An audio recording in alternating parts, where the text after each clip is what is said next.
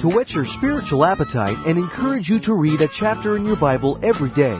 This is Chapter by Chapter with Pastor Sandy Adams of Calvary Chapel, Stone Mountain. Legalism produces an uppity attitude.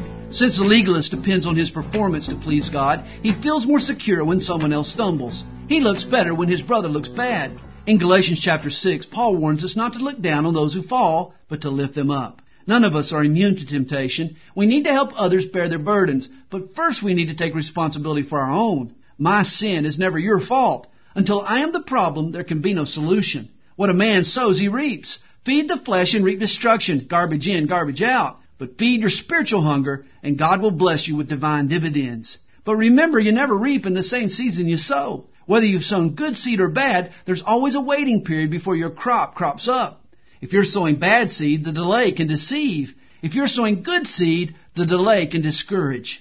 Don't grow weary in doing good. God will fulfill His promise. Just be patient and persistent. Paul, like most of us, enjoyed boasting, but his boasting was not in himself. It was in the cross of Christ. When Paul came to grips with the meaning of the cross, he let go his grip on the world, and the world lost its grip on him. How could he live his life for a system capable of crucifying his Lord?